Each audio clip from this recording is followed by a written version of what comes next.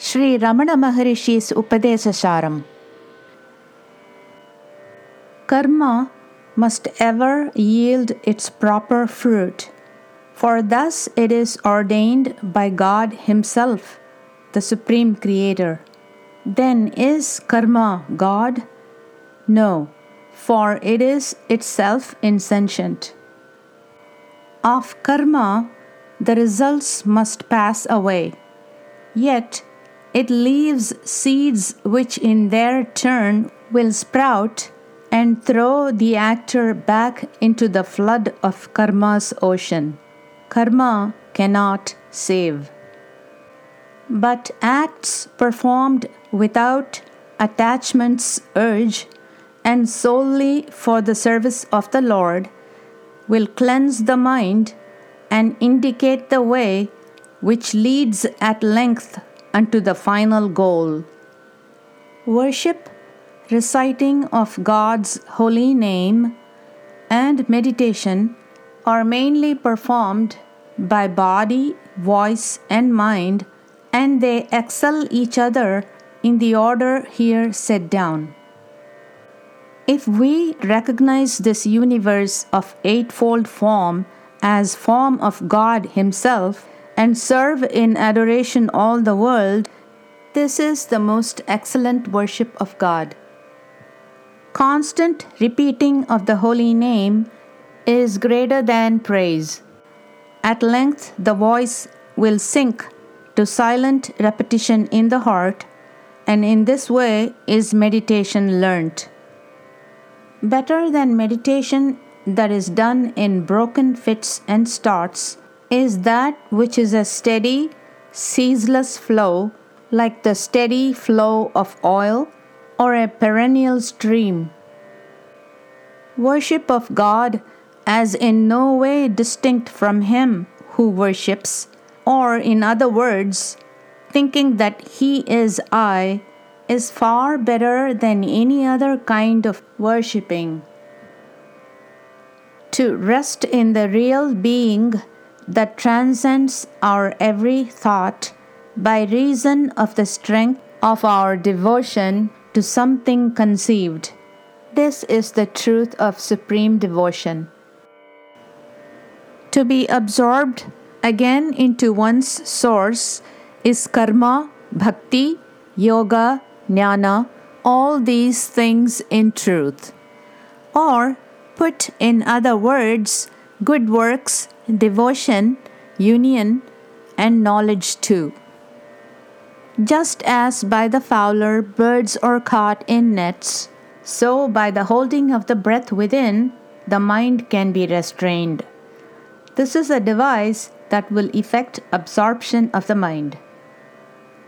Mind and life expressed in thought and act, that is, with thought and action as their function, diverge and branch like two branches of a tree, but both of them spring from one single stem. Suppression of the mind comes in two ways: absorption and extinction. Mind absorbed will live again, but mind which is destroyed will never revive again, for it is dead. When the mind has been controlled by the means of restraint of the breath, then make it flow along a single current. That achieved, its form will then entirely disappear.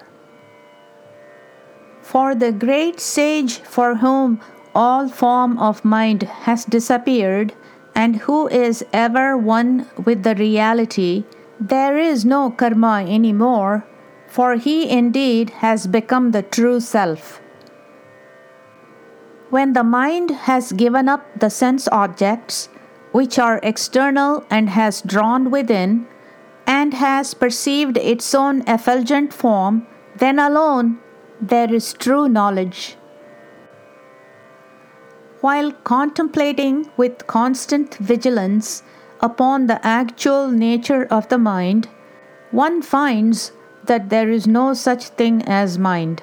This is in truth the straight course for all. The mind is nothing but a lot of thoughts. Of all these many thoughts, it is the I thought that is the root.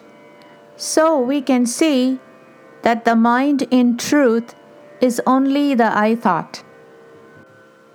From where does this I thought have its birth? With vigilant and ever active mind, seek this, and crestfallen the I becomes. This search itself is the quest of wisdom.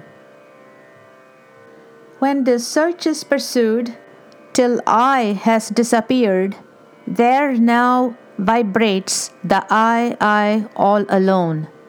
When this quest is finished, there is no more to seek, for this is really the infinite self. This is eternally the true import of the term I.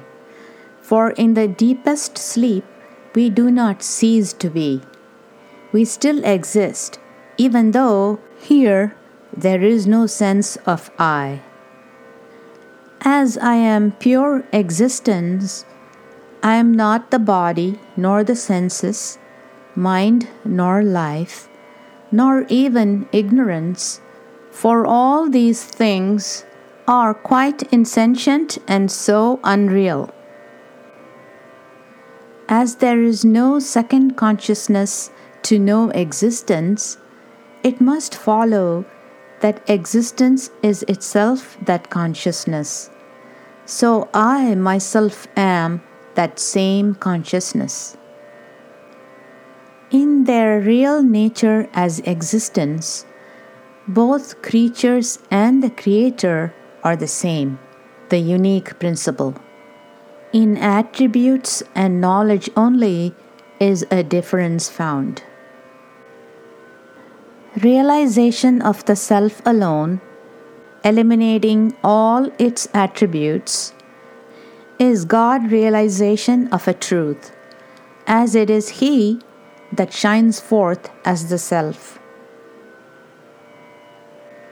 To be the self is to know the self, as there is no duality in self.